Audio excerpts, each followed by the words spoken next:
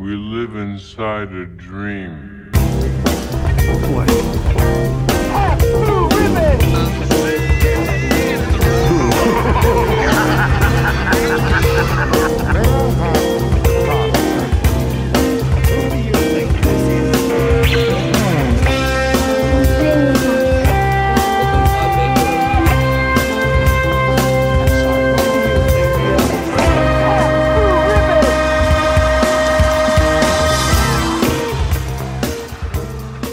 You're not a turkey. A turkey is one of the dumbest birds on earth. Hello, and welcome to Stan and Dave Need Wedding Dates. That is an actual line from Twin Peaks Fire Walk with Me, believe it or not. Mm-hmm. My name is Eric Keppel. And my name is Jeremy Schmidt, and I'll also quote a line from Fire Walk with Me. Gobble, gobble.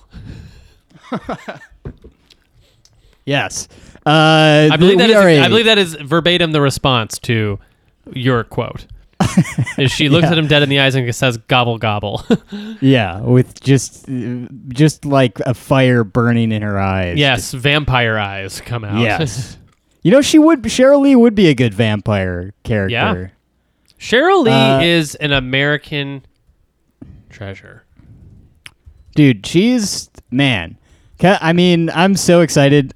Jeremy, you know, I've been this most recent rewatch of Twin Peaks that I've done with you so far, I haven't gone as deep into like reading the message boards and kind of like doing my own theorizing and kind of getting obsessive over it. Because I've seen this series so many times. I think there will be a lot more of that in The Return because I've only seen that twice and it was a long time ago.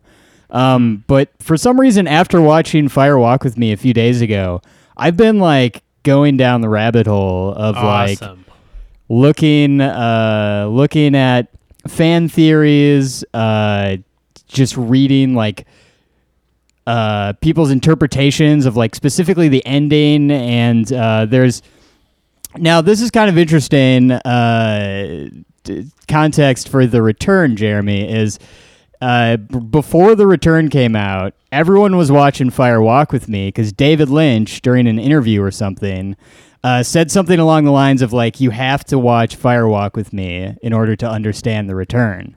So Fire Walk with Me kind of had this little like resurgence, and there are certain things, and I'm not going to tell you what any of them are, but there are certain things in this movie that tie into The Return in such a way that like fucking blew my I cannot wait for you to see them because they're this is like there's a lot of very important information in this movie, and I'm very curious because it's even in the Twin Peaks community, Fire Walk with Me is very sort of divisive. Even like fans hate this movie. Really? But then there's people that love it. See, yeah, I'm in that camp. I could not believe how much I loved this movie front to back. Like, I was just shocked. I was like almost pinching myself because why should this movie be good?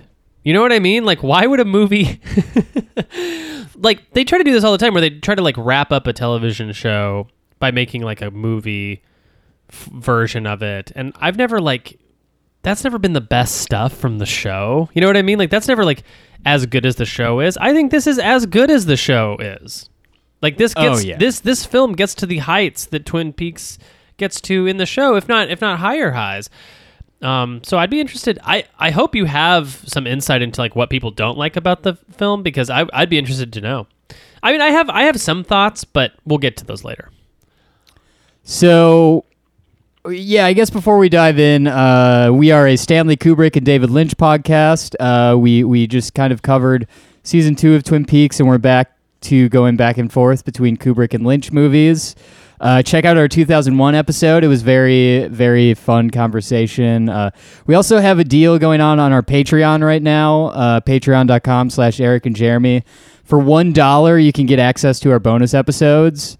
At least through May, sort of something we're just doing through the pandemic here, because we know everyone's going a little insane, and yeah. So and also Chucky Rules 420 is our Twitter handle.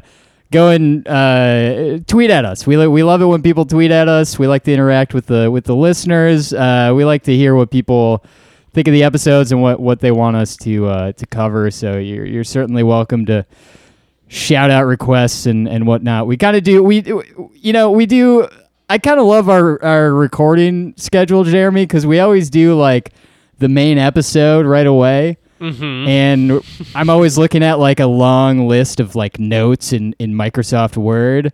And then afterwards, I literally throw my computer monitor over my shoulder and we just record like a laid back Patreon episode about like a Tales from the Crypt episode or something. So we're doing some great stuff over there. Patreon.com/Eric and Jeremy. Anyway, Jeremy, my first question for you. I love that you liked this movie on the first viewing. Having watched this and having just watched the original series, if you were to in this position and the return never existed, and this was all that we get of Twin Peaks, do you feel like that's enough? Like, did Fire Walk with Me provide like closure for you, or kind of tie things up?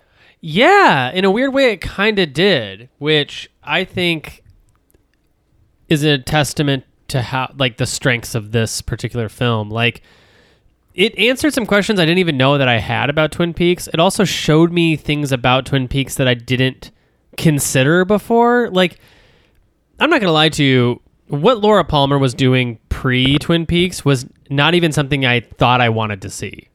Like, they talk about it so much in the show that I feel like I got a picture of it, and I feel like, okay, seeing like a young kid, high school girl, like burn out in her last few days of life before getting killed by her and possibly raped by her dad. Like, that does not seem like a movie I necessarily am jumping to go watch, but just the way that it's done and the way that it's handled, and I think also the way that it wraps up, definitely made me feel like, oh wow, like this somehow answered, it somehow like made itself responsible for the ending of the show Twin Peaks. Like, it came in and sort of cleaned up a couple of things, but also, like, since Twin Peaks doesn't necessarily exist in a linear timeline, like, there's a big win, in my opinion, in this movie that doesn't, what am I trying to say? It's like, there's like a big, one of the outcomes of this film is like a big win that if you didn't know that, now that you know that, you can watch the show under a different lens, I think. Maybe. Yeah.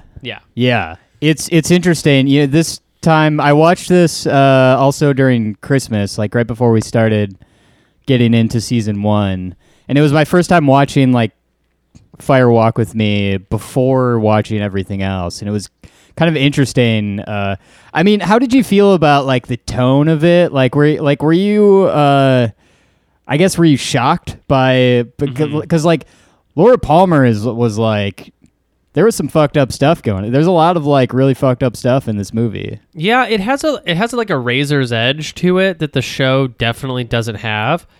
But to me, I use this comparison when I was talking to my girlfriend about it, who was sitting next to me watching it, because she actually mentioned too, like, she's like, this is way more sad than the show, and like there are tits everywhere, you know. So yeah.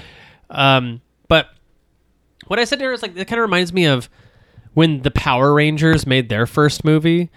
So like you had this show, right? And it was the Power Rangers, and it was in a 4:3 aspect ratio, and it aired in the early 90s. But then suddenly, around like 1998 or some shit, they had a big like theatrical released movie version of the Power Rangers, and it's not really like the show because the show is so cheap. This has like a budget, so it looked like amazing, and because it looks amazing, the fights were more intense. Like, everything just felt more gritty and real and intense in this Power Ranger movie. That's how this film feels to me, where suddenly we're seeing everybody in 16:9, we're seeing everybody on film. I don't know if the show was actually taped on film or taped on tape, but like, I assume, you know, at the time this had to look like the best Twin Peaks had ever looked, you know, and it just felt like we've leveled up in a way. And now we're also free from the constraints of, I guess, the network to tell exactly the kind of story we want to tell in the harshest way we want to tell it. Yeah. Yeah, and that's basically what you get for 18 hours straight in the return. Really? which is it's just, I mean, yeah, he had like no, like, the Showtime was basically like, yeah, do whatever you want. Yeah, it's quite a piece of work. So Fire Walk with Me came out in '92. Directed by Lynch, obviously, written by David Lynch and Robert Engels. Engels, I think he was more, for some reason I feel like he was writing more in season 2. Maybe I'm wrong, but he was kind of around as a pretty big player in the writers' room. I guess they didn't have a writers' room, but he wrote a lot of episodes. Mark Frost and David Lynch, I guess, were not on great terms around this time, so he wasn't involved in Fire Walk with Me.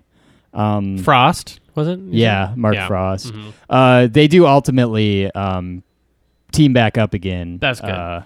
Later on. But, there was a lot of weirdness after, like, season 2.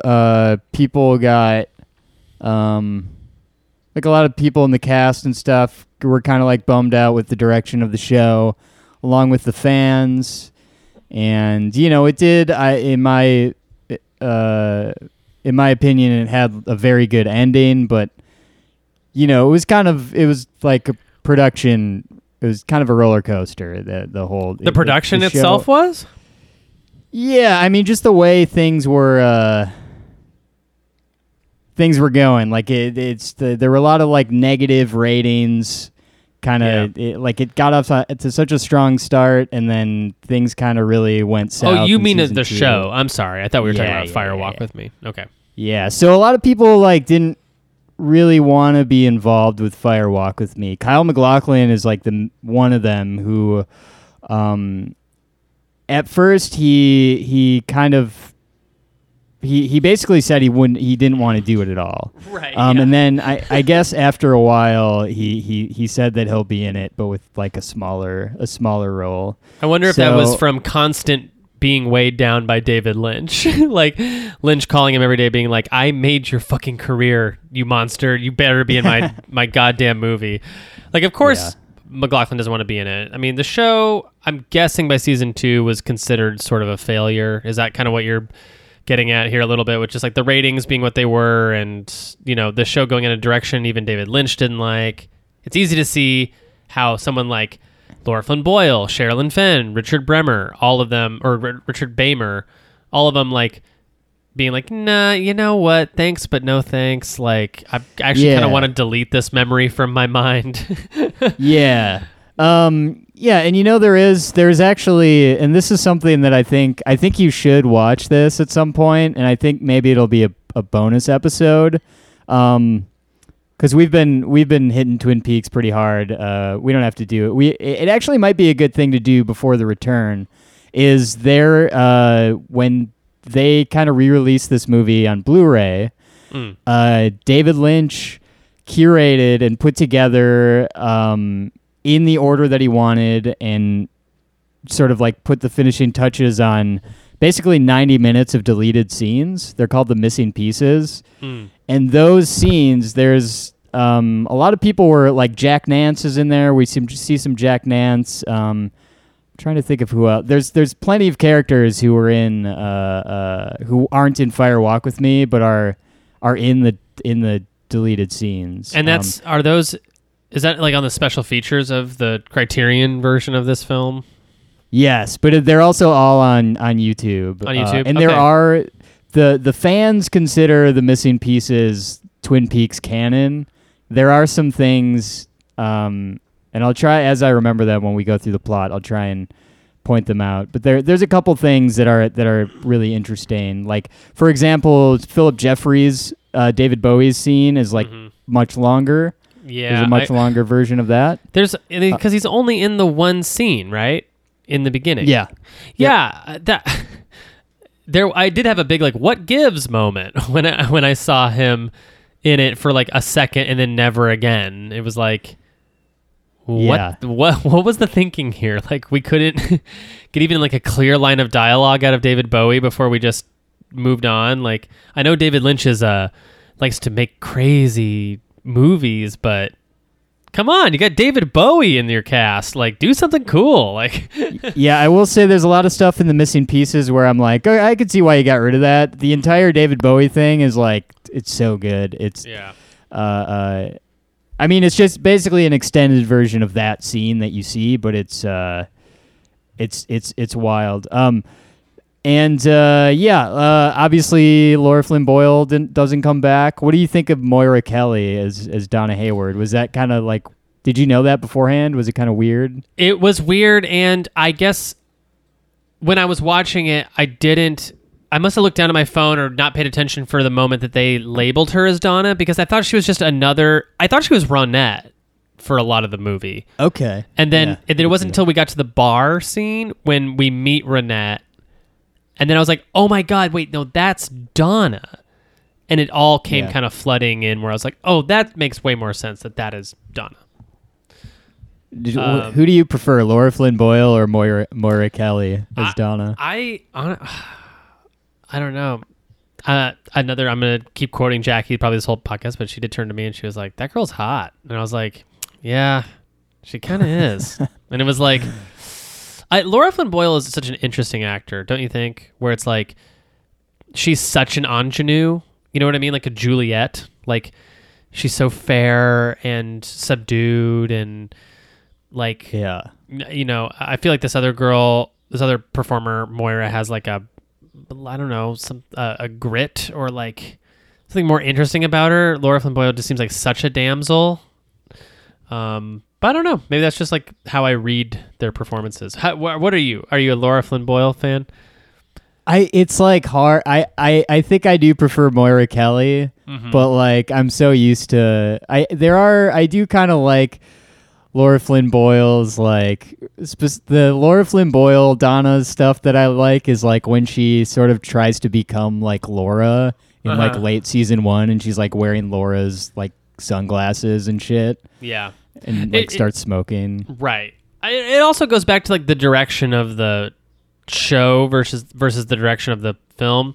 Like the film is just so much more active or something, where like the performances in Twin Peaks the show feel a little flat, whereas these performances feel very big, you know, have a lot of depth to them, I guess. And it's not like a bad thing. It's just like, I think the tone of the show is so different. Like the tone of the show is so soap opera-y. So you get a lot of like big performances and stuff, and a lot of like readings from Laura Flynn Boyle's character from Donna that are like, why would you say it like that? You know what I mean? Like, why? Like, this is like I feel like I'm watching like a theater production in like a small town, like when Laura Flynn Boyle says certain stuff. But like in a film like Fire Walk with Me, like even Bobby is like a cooler character. Oh, like, yeah. Whereas like I think Bobby and James just straight up suck. In this film, I'm like, they're like, these scenes are meaningful and they're cool, kind of, and like the performances actually feel better. I don't know. So the film did not get it. It's kind of people like it now. The fans like it a lot now, especially with the return. But when it first came out, people did not like it. It premiered, I believe, at Cannes in '92. It was met with unanimous negative reviews. Tarantino has a famous quote. He said in an interview, he was in attendance at Cannes. He said, "After I saw Twin Peaks Fire Walk with Me at Cannes," is it Cannes or Cannes? I think it's Cannes. Cannes. David Lynch had disappeared so far up his own ass that I have no desire to see another David Lynch movie until I hear something different. And you know, I loved him. So that's what Tarantino said. And it's like so funny because like when you read that quote, I can hear him saying it. You know what I mean? Like, you know what I mean? I loved him. You know, like just like being so emphatic about what he's saying. It's so funny. Like that quote is so good. But I also heard that that Khan was like, wasn't it split a little bit with the viewing? Like, was it just unanimously booed, or was like some people? I guess it says almost unanimous, but wow, because what's his name? Ebert. I heard there were boos. I heard there were boos, but I also heard, according to Roger Ebert from the Chicago Sun-Times, the film was met with two extremes. One side being overall positive, while the other side being the exact opposite. So he at least reported, Ebert, who's famously not a fan of Lynch, reported that some people did like it, which I think that makes sense if you haven't seen the show and you're just watching this movie. That might make sense to me, that you would maybe be like, what in God's green earth is even trying to happen in this thing? Yeah. Do you agree with that? Like, can you imagine watching it without seeing the show or being a fan of Twin Peaks? Like, what that must be like? I'm trying to think, and I guess it might just be really confusing. I don't think it would be confusing. I just don't like. I think you would understand sort of like the overall plot of the movie, but I think it would just like the significance of it. I guess there wouldn't be any like some sort of like there would be no like stake for you maybe other than like I don't know. Yeah, it is very dark. It's like you see this teenage girl like basically go through hell, and then she goes to this like weird place that you've never seen before and you don't know what it is. Yeah, and an it angel might just pops feel up, I guess. Yeah, I guess it would be not a great experience. It would feel like weird maybe for weirdness sake or something. Like that feeling when you're watching a movie and you're like, is this a sequel? Should I know who this person is? Like that kind of feeling. Right. It might feel like that, but it's hard, right? Because I've seen the show now twice, all the way through the original series. So by the time I've come to this, I'm like, holy shit! Like, it was a ride for sure. Hell yeah. There's a lot of trivia about this. I'd rather like talk about the plot because we'll probably have a lot to say. The only other thing I wanted to bring up is apparently Lynch and Engels sort of had this idea to do a series of films in the world of Twin Peaks.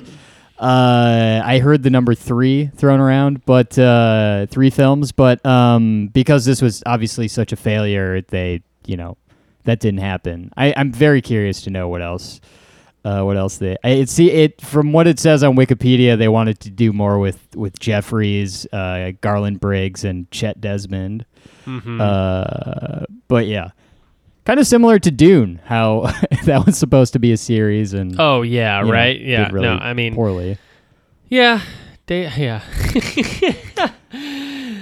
of a pattern. Let's see here.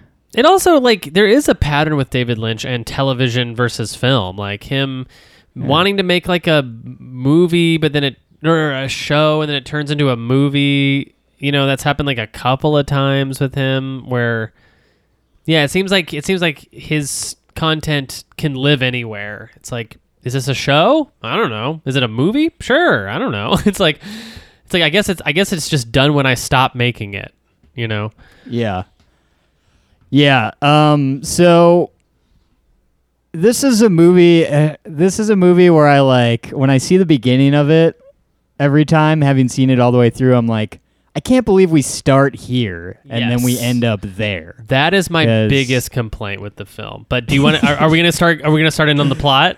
Is it time? We're going to start on the plot. Okay, I mean, the first thing we get the blue of the TV, and we basically see a TV breaking. Right. Did you pick up on that? That's yes. Like, okay. I love that. I just think I don't know. I just think that's so great. Yes, I'm not quite sure how it fits in with anything, being that TV is not like a huge motif in Twin Peaks. No, just like this isn't a TV show anymore. This is cool. We're at the movies, baby. Yeah, I'm a bit of a dullard. I'm a TV guy. So when I saw that, I just was like, why? Great. No, that's cool. That's like what an artistic choice. Yeah. And in that scene, that's when Leland is murdering Teresa Banks, I believe. Uh-huh. So, FBI Regional Bureau Chief Gordon Cole sends agents Chet Desmond and Sam Stanley to investigate the murder of teenage drifter and prostitute Teresa Banks in the town of Deer Meadow, Washington. Mm-hmm. So, so let's talk about this opening. David Lynch right away. Yeah, right? It opens with David Lynch's loud-voiced character, which yes. is a callback to something that if you don't know what that character is, you must be like, what in the hell is going on? It also, like, I'm going to say this, all this stuff with Chester and Sam, it looks the worst of anything else in the film. Like, it looks like it was shot in a different, like, years before or something. The shot of David Lynch in his office is like a flat office background with like it just doesn't look dressed. Like there's like a lot of shanty things about this opening, which kind of, when you first start the film, you're like, oh, great. I got to watch this for 2 hours. Like it does set you up for like fear that you're going to have to watch something shitty. Yeah, there are a few things. I guess I get that with like the Deer Meadow Sheriff Station is a little like, they could have done some more stuff with this. Like the when Twin they're in the guy's Peaks office and station there's is the great. Saw. Yes, exactly. Yeah. Yeah, but also like just like the performances are also strange. Like, and I would say there's a moment when we see a woman named, what's her name? I guess she doesn't have a name. With the red hair. Yeah. Right in the beginning. And she comes out. Lil. That's her name? Her name is Lil? Yep. Okay. So she comes out, and I'm like, this movie is not, like, that is a David Lynch thing, right? Like, this woman. Like, it's a total, it's like she belongs in his universe, for sure. But this particular film is not really...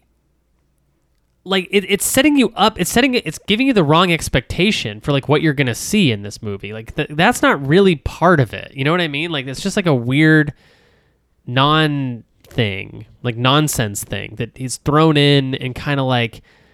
So you're like, okay, great. I'm gonna be dealing with a lot of goofy shit, and then it's like, no, it does. It's not really goofy. It's not like the movie's not, the tone of the movie is not like that at all. Like, it's so weird that this beginning, it just has a different overall tone and feeling and atmosphere than the rest of the film. Yeah, I do like the actors. Like all the actors are cool. Like I love that Kiefer Sutherland's in this as Sam Stanley.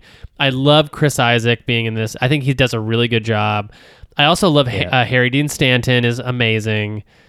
But yeah, I think that's my biggest complaint about the film in general is the opening. It's just so like it doesn't seem to fit. I don't know. What's your take on it?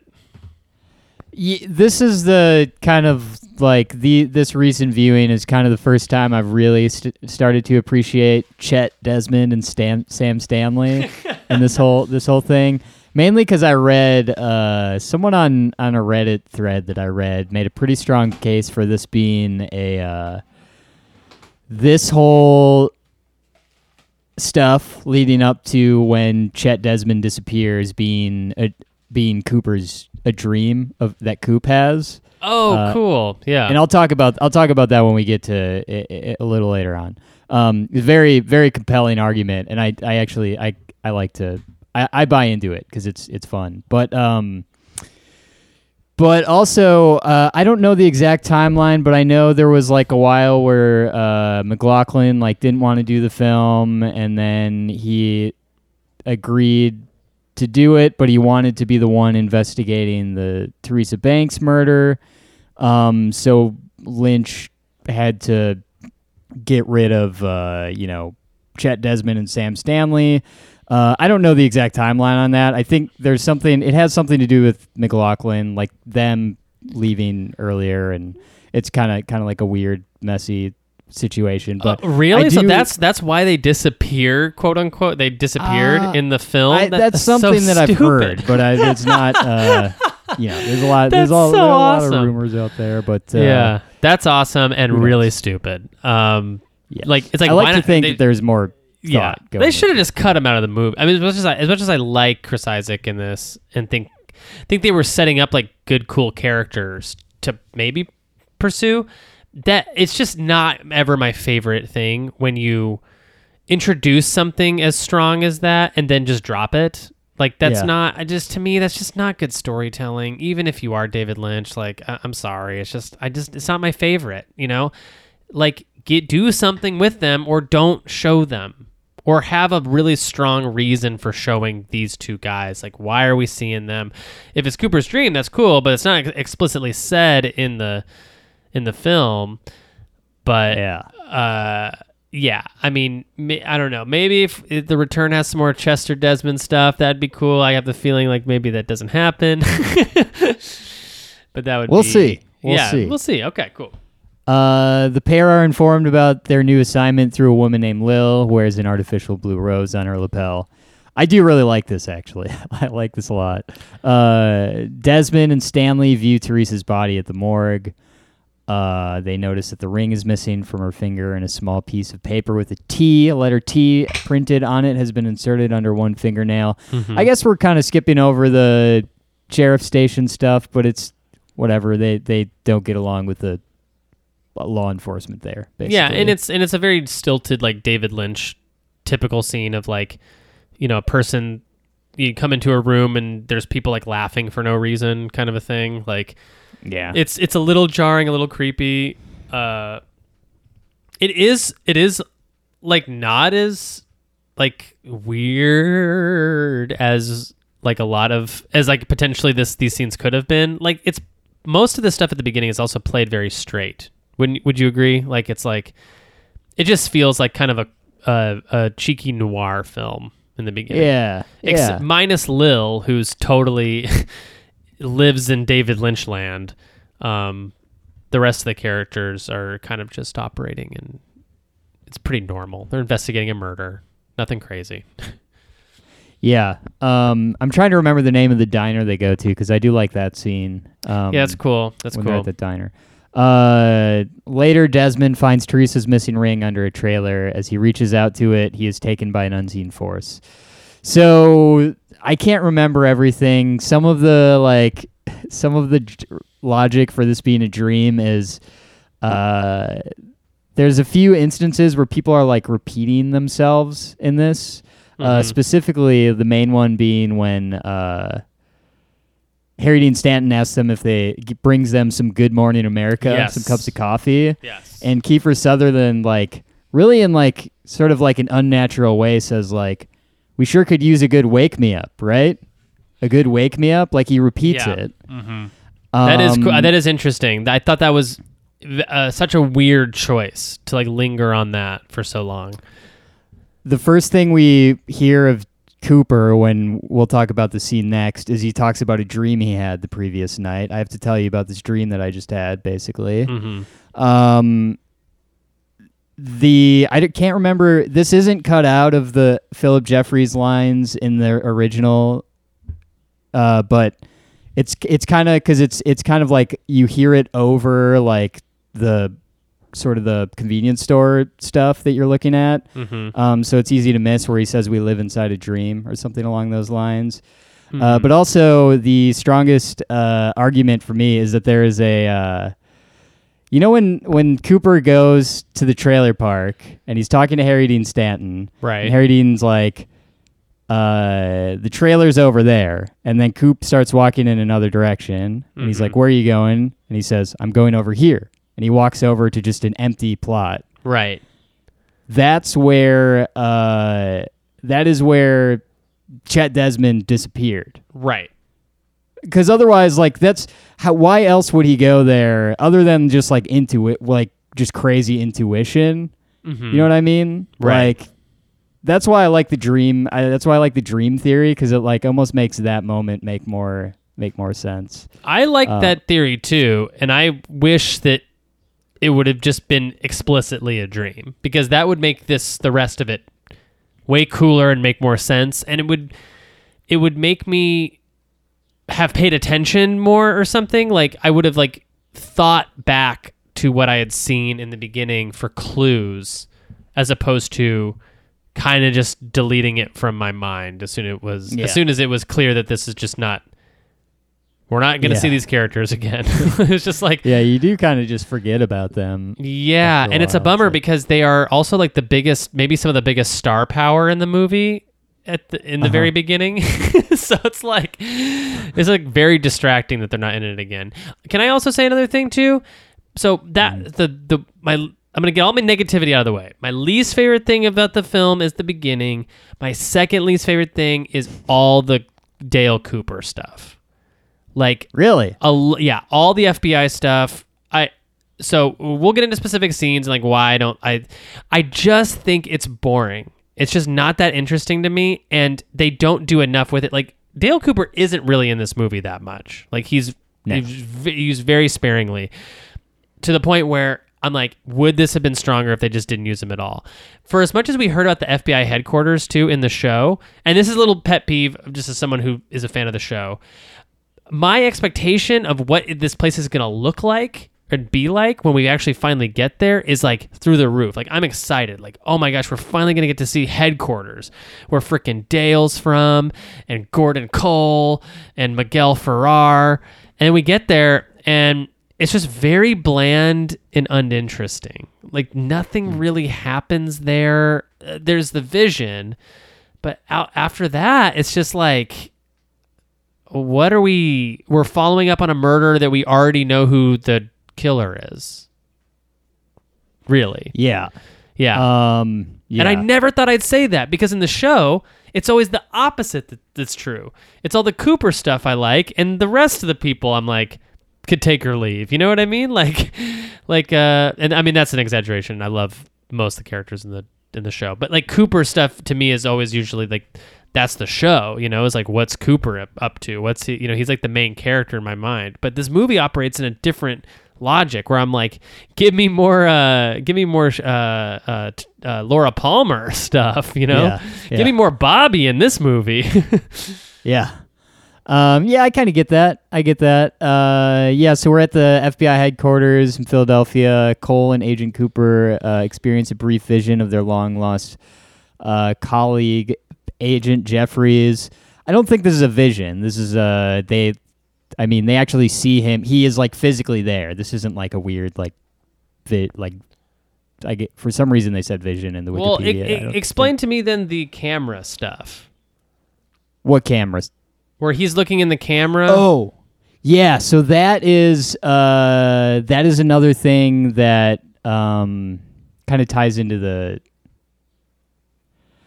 See, that to me is sort of like you know how Cooper like just has these weird like things that he gets from dreams, like these weird like intuitions. Like I see that as something that like came up in a dream, and he was like, I gotta like check this out to like see what's going on. Right. It's like something he had like an intuition for. So Philip Jeffries showing up is like he basically, I don't remember what is in the actual film and what's in the deleted scene, but he gets there from Buenos Aires, like a hotel in Buenos Aires, and he had been missing for like a couple of years, I think, and then he comes in and spouts off all the stuff. He says, we need to talk about Judy. He says, we live inside a dream. I feel like there's a few other important things, but I can't none remember. of this is in the film, right? Okay. He does say, you do hear him say, we need to talk about Judy. Okay. In the film. But then he basically gets like teleported back to Buenos Aires in this pretty insane scene. But he tells them about a meeting he witnessed involving several mysterious spirits, the man from another place, Killer Bob, Mrs. Chalfont, and her grandson. Agent Cooper. So what we're seeing over this is basically what is, I believe, the room above the convenience store that you start to hear about, that you'll hear about more in The Return, where Bob is and the man from another place and some weird, like, bearded man. Right. This is where they're all hanging out, basically. Yeah. Agent Cooper is sent. So Agent Cooper is sent to Deer Meadow to investigate Desmond's disappearance, but finds no answers. Yeah, I guess. And then, boom, boom, boom. How did you feel when the theme song came in? Chills, my dude. Hell yeah, Big time chills. This was such an incredible moment where I feel like they just nailed it. Like, boom, you just see the Welcome to Twin Peaks sign, and it's just the music comes in, and now we're back in the universe I like, you know? Yeah. Now we're in a familiar place where everybody knows your name. Yeah. We're in Twin Peaks. It's a year later. Homecoming queen Laura Palmer and her best friend Donna Hayward go to school. Laura is addicted to coke. I love that. Is the next sentence. Laura's addicted to cocaine and is cheating on her boyfriend Bobby. Yep, with biker James Hurley. Yeah. I loved seeing this. This was great. Yeah. Like, as far as lore building for the show, it was cool to see the payoff. I didn't know I wanted to see that, how the relationships all worked, because Laura Palmer's never in the show, so not as a main part of the cast, so we never see Bobby and her were dating. That's so weird to me, that idea. Because we see Bobby dating Shelley for so long, and then we see James dating Donna forever. So it's it was just so cool to see the reality that we had heard so much about, her cheating on Bobby with James in the school. Ugh, it was awesome. And Bobby being such a violent monster on campus, and watching Laura, the way she calmed him down, Oh, that's a great I love that so much. Yeah. That scene. I also like his strut. He almost waddles like a baboon. Oh yeah. When he's going back into the school and that music is playing. Yeah. It was truly breathtaking. I feel it was a good idea to go to the school first, right? Because the school we saw some of in the show, but I never got a clear layout of what it really felt like to be in school in Twin Peaks. It never felt like those characters were really in high school, because they were all fucking constantly. So it just felt like they were adults. But it was cool. I'm not gonna lie. I very much loved this introduction to Twin Peaks. Laura discovers the pages are missing from her secret diary and gives the rest of her diary to Harold Smith, agoraphobic friend Harold Smith. I was not excited to see Harold again. Yeah. Did not think we needed a follow-up on that relationship. But again, though, as far as lore goes, it was cool to see. It was that's right. She did the Meals on Wheels thing, and he was part of her life. I also love seeing her kind of mess with his mind a little bit, kind of kissing him and stuff, and he just looked so freaked out. Yeah. Sorry, Drew. I know you're listening, but I know you're a Harold fan. Yeah. He just doesn't do it for me. He does not do it for me, my man. But I will say this is the best Harold has ever looked. I will say this is my favorite Harold of all of them. Yeah. But Mrs. Chalfont and her grandson appear to Laura. They warn her that the man behind the mask is in her bedroom. Ugh. Oh, this is so good. This so is great. such good. I mean, what was the thinking, do you think, to put the mask on the kid? Because these characters are in the show, but they're only in one scene, I think, in the entire series, right? And and he doesn't wear a mask in the show. The man behind the mask, I think it's maybe symbolism. For sure. The man behind the mask, she's obviously referring to Leland. Yeah, but why put the little kid, what was with the white nose mask? It was just it was something they added to those already, we've seen them before characters. Yeah. To make it a little creepier, I think. Anyways, it worked for me. I was into it. Yeah. And they give her a painting or something. Yeah. Laura runs home where she sees Bob. She rushes outside in terror and sees her father, Leland, emerging from the house. Mm-hmm. I mean, we got just like a moment of appreciation for just like how fucking good Cheryl Lee is in this movie. Like this scene in particular, I'm like, God damn, dude. Imagine like having to act like this specific moment where you're like, I don't even want to like, we all know like what the situation is. Like, right. Sees the dad come out, like, God damn, dude. She's like, it's pretty incredible because she's like not like a very seasoned actress at this point. She's Twin Peaks was like her first thing, I think. Yeah, I read that she's 25 years old here, so she's not even like that old of a person. She's like, yeah, it's really cool. It's really cool to see this moment happen too. Also, I will say that this kind of clears up the rules of Bob and Leland a little bit for me, where it's not that it's like Bob can like, you can see either Bob or Leland, but they're the same person because Bob is living inside Leland. So yeah, like the logic here is like when she goes into the house, she sees Bob, long-haired Bob, moving the like little cabinet thing where she got her journal. But if you think about like repression and child abuse, like it might not register that is your dad. So then you would assign a villain in his place. And we just happen to see the moment where she reckons with Bob and Leland are the same person. Yes. And it's like that. It's so moving. It's almost a little too moving. Like this is it's a lot. Incredibly heavy. But it again though, what I appreciated so much about it was just the like, not just the weight of it, but how it did like perfectly encapsulate what repression is and what repression looks like. And also give me some more rules of this wacko world we're in. Yes. So that evening, Leland's behavior is erratic and abusive. He accusingly asks Laura about her romances, tells her that he loves her. Mm-hmm. And he gets pissed that she didn't wash her hands. Crazy. She then has a dream about entering the Black Lodge. Cooper and the man from another place appear in her dream.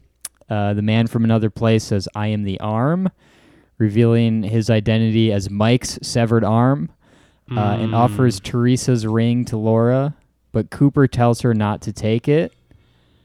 Laura,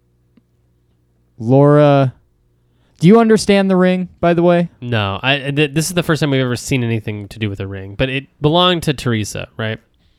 Yeah, the ring basically, from my understanding, actually, let me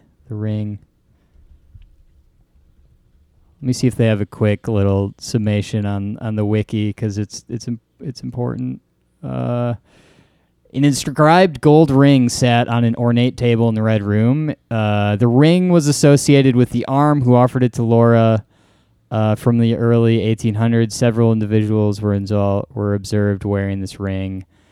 Not giving me the information I was looking for, but I believe whoever, if you are wearing the ring, Bob cannot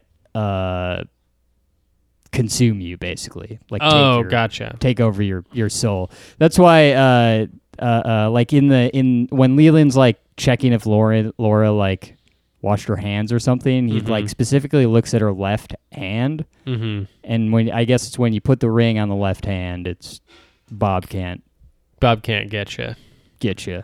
So why is Cooper saying don't take the ring? This, my friend, is a bad Cooper. No, this is bad Cooper. Yeah. This is the bad Cooper we've always known lived in the Black Lodge. You gotta remember, my dude, from here on out, there's two Coopers. That's right. Two Coops. Wow. Laura sees love that. Annie Blackburn next to her in bed, covered in blood. Great to see her again. Yeah, this is the only time we see her, right? Mm-hmm. I think we see her once more. Maybe I'm wrong. Annie tells Laura to write in her diary that the good Dale is in the lodge and cannot leave. Laura sees the ring in her hand, but when she wakes up, it is gone. So she says the good Dale is in the lodge and cannot leave. The good Dale is in the lodge. Do I have this backwards? I don't think I have this backwards. I don't even think that's the quote. I think it's just Dale is in the lodge. Yeah. But whatever. Whatever. Twin Peaks. Wait, one second here, my friend. Not a big deal. Just looking something up real quick.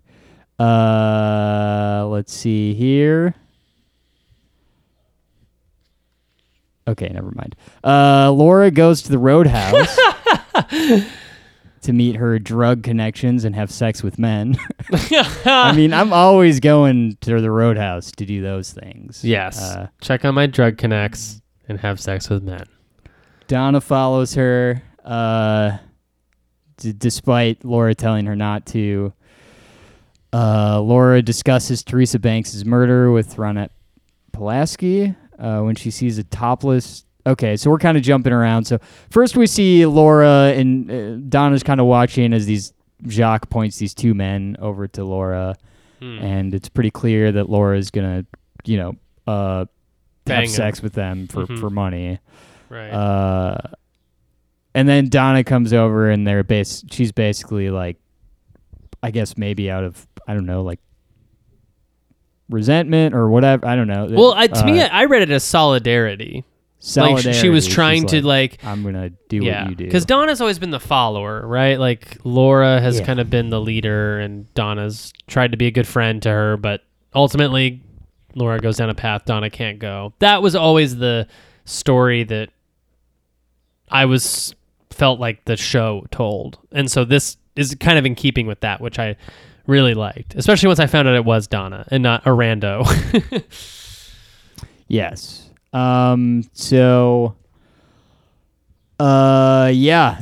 go to a place called the Pink Room, which I think they cross the border into Canada. Right, because that's what they say right when they get in. They're like, "This is Canada."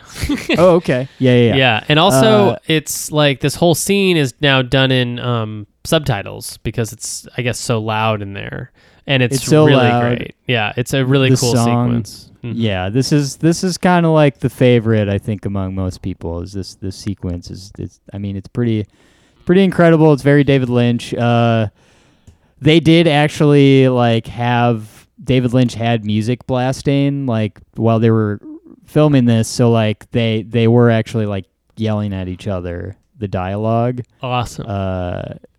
Yeah, and I believe Laura says that she's the muffin, which is I think a callback to something earlier. I didn't know what that was. I thought they were just talking in jive talk, like jazz speak.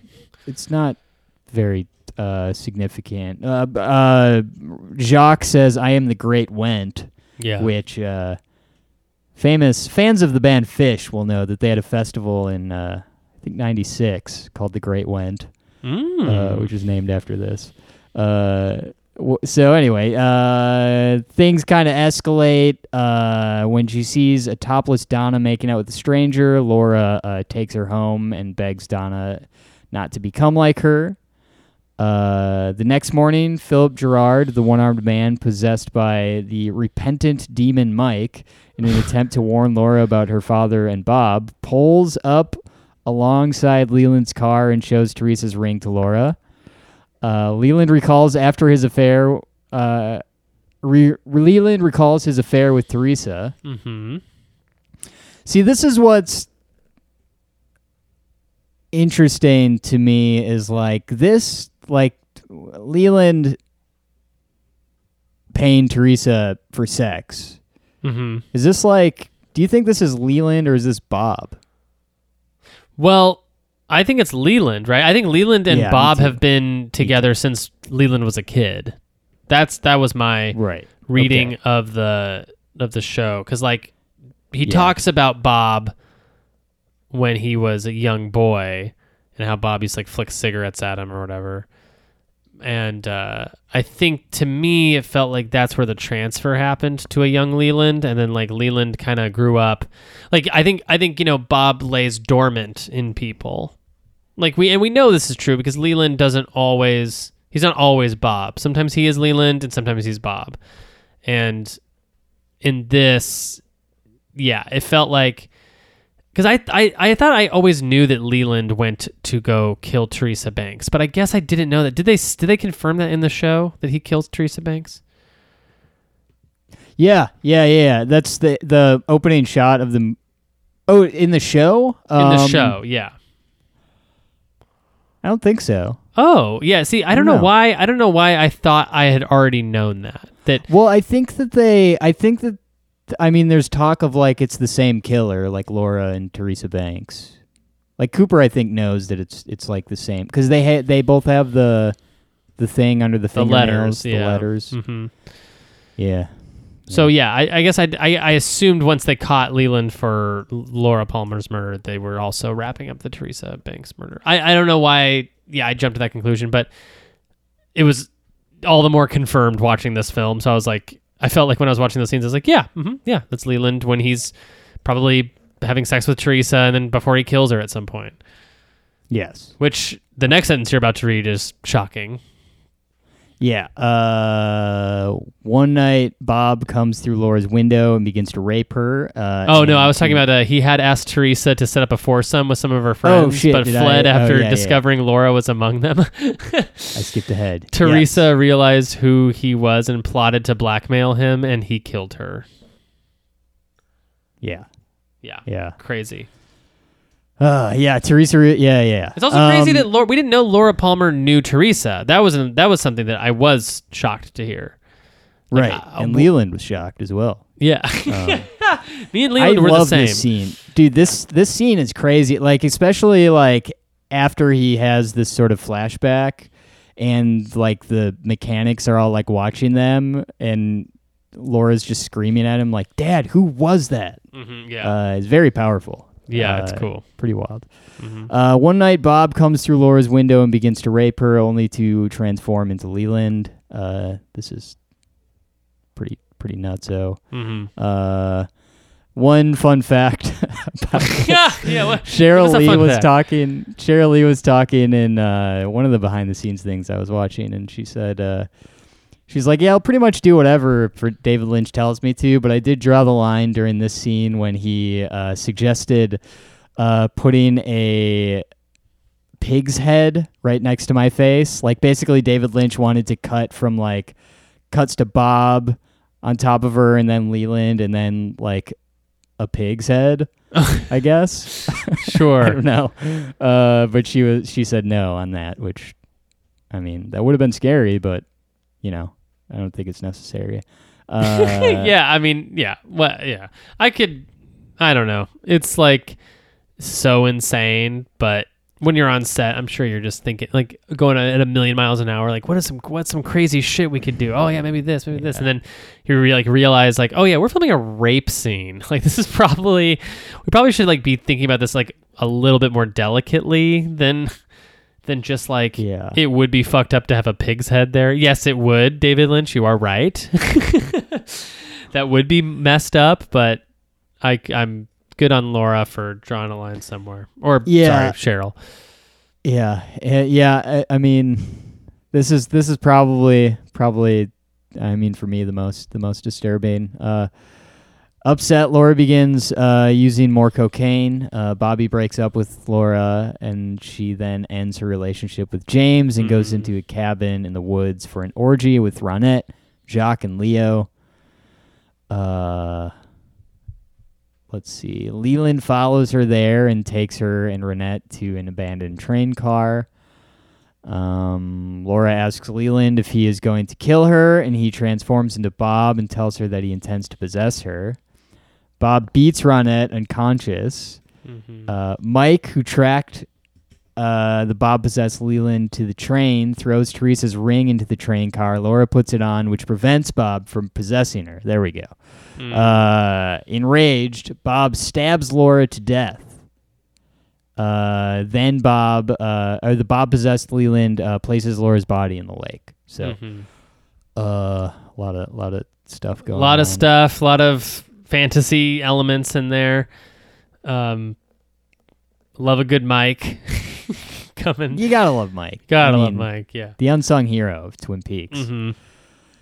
Okay, so as her corpse drifts away, the Bob-possessed Leland enters the Red Room, where he encounters Mike and the man from another place who demand their share of Garmonbozia, pain and sorrow. Garbanzo beans. Yes, yeah. As Laura's body is found by the sheriff's department, Agent Cooper comforts her in the lodge. When Cooper sees an angel that had previously disappeared from her bedroom painting, she begins to cry and laugh. When Laura sees an angel. Yes, when Laura does. Yeah. The end. Yeah. What do you think? What do you think of the ending, by the way? I love it. I love the ending. I love all this stuff. I love everything from 1 year later in Twin Peaks to the end. I think it's just all good stuff. Cheryl Lee tour de force performance. Fucking Ray Weiss is out of this world. I thought it was. I mean, we got to see all these great Twin Peaks locations in like stunning 16:9 framed portrait, David Lynch style portrait shots. Like we get to see the diner from this like cool bird's eye view, like God lens angle, where you see Norma and Shelley talking. It's just like it was just cool. I mean, I do wish there were more people from the show in here, but because it's so focused, the story was so focused, I didn't miss like Jerry, for example. I guess I could have, it would have been cool to see everybody, but maybe Michael Oneke's character. But I don't know. But it's hard to say because I liked all this so much. I thought it was so good.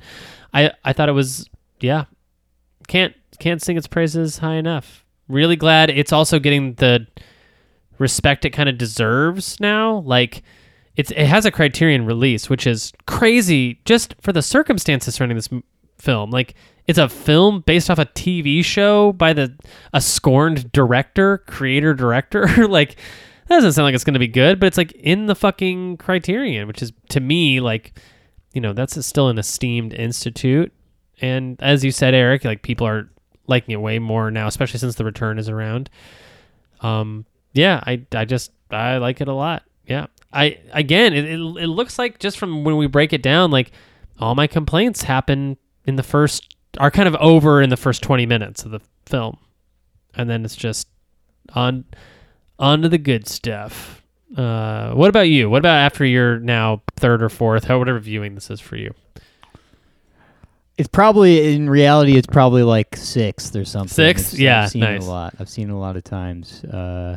But it's, I really like this movie. It's like a weird movie to really like just because of the subject matter. It's like, it feels weird saying like, this is like one of my favorites, but it is. It's I don't know. It'll be interesting to see. It'll be interesting to see after we rewatch all the David Lynch movies, which one I do want to actively try and pick out which one my favorite is. Yeah. Because I've never had like a consistent answer to that question. Yeah. I think is this up there for you?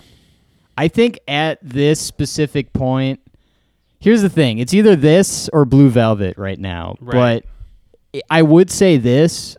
The only thing holding me back is this movie is kind of dependent on like an entire TV series. Yeah, but it's your favorite, so it's like doesn't necessarily have to follow any rules. I think this is my favorite David Lynch movie. Then I think, yeah, I might go back on that, but I think it is. And I mean, like I said, there's specifically, I'll tease this. There is a detail that so this is how.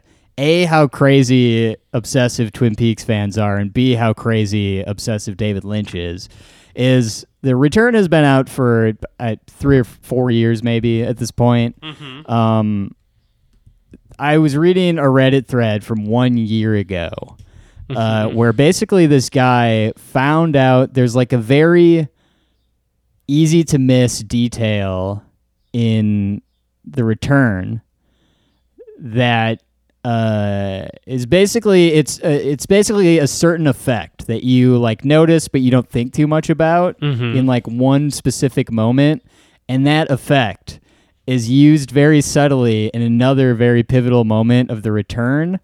And the fact that that effect is used in both is like not coincidental, and it basically ties things together in like a way that nobody had seemed to have thought of before. Well, tell me the effect in this film, so I know to be looking for it in The Return. Well, this would be... Okay, I will say Cheryl Lee. Cheryl Lee is in The Return. Well, I know Cheryl that. Lee is okay. I was going to say that's probably... There... Man. Okay. There is an effect on her scream during the rape scene. Okay, gotcha. There's an effect. And maybe that's... I don't know. Maybe I shouldn't have even said that, but... something but to be look looking out for something similar. Yeah. Okay, cool. Yeah. Yeah. No, that's great. Yeah. I unfortunately, because of the nature of the internet, I know that Cheryl Lee is in The Return. I mean, every time we do this, a Twin Peaks episode in the Twin Peaks wiki fan pages, there's always a picture of old Cheryl Lee in it. Like, you're right. So you just like know that she's coming back. But also like that's not that insane to me. Like the way that Twin Peaks works, it's like it's a cool. I guess it is kind of a cool spoiler, but it is also like, yeah, sure, of course, sure. I mean, if it's not Laura Palmer, maybe she has a third cousin that looks like her exactly. You know what I mean? Like they'll come up with any excuse to have Cheryl Lee back in the cast, I'm sure. Jeremy, over the next couple months, I urge you, with just as hard as you can, to avoid consuming anything The Return related. Sure. I mean, there's like accounts on Twitter. I try not to retweet them or like them so you don't see them, that like post Twin Peaks screenshots and stuff. I don't like share any of the stuff from The Return because I don't want you to see any of it. Awesome. I don't want the one thing I will share with you is right before The Return came out, or maybe like a month or two before it started airing, they did release a cast list. Oh. And I'm just gonna read you like a couple of. I'm not gonna read all of them to you, but I'll read a couple of names that are like were not previously associated with Twin Peaks. Okay. Just to kind of wet the whistle. Naomi Watts. Oh yeah. Eddie Vedder. Tom Sizemore. Amanda Seyfried. Trent Reznor. David Koechner. He's not on the list, but Michael Cera is in it, and Jim Belushi. Oh wow! Is Brett Gelman in it too? No. Brett Gelman is in it. Brett Gelman, yes. Brett Gelman's in it, and also that amazing stand-up comedian. I've done a show. Fadum. Yes, Josh Fadum. I've done a show with Josh Fadum. Yeah, and when I found out he was in The Return, I was like even more starstruck than just knowing that he was in 30 Rock. So, yep. Yeah. That's that. Yeah. No, I knew that. Also, Stephanie Aylin's in it, who's another like UCB treasure. Like I knew that there was like a lot of like fun, cool comedians. Also, Matthew Lillard. I don't know. Lillard? If I said Matthew Lillard. Oh, Matthew Lillard. Performance of his career. Honestly, that's amazing. So dude, I'm psyched. I don't know why you saying. I don't know why you saying Matthew Lillard made me even more excited than anyone else. But honestly, he's one of my favorite parts of the Return. But that's all I'm saying, dude. Just keep your peepers open. If you see anything about the Return, quickly avert your gaze. I think it'll be good to kind of take a couple months off of Twin Peaks talk and we'll kind of get back to it.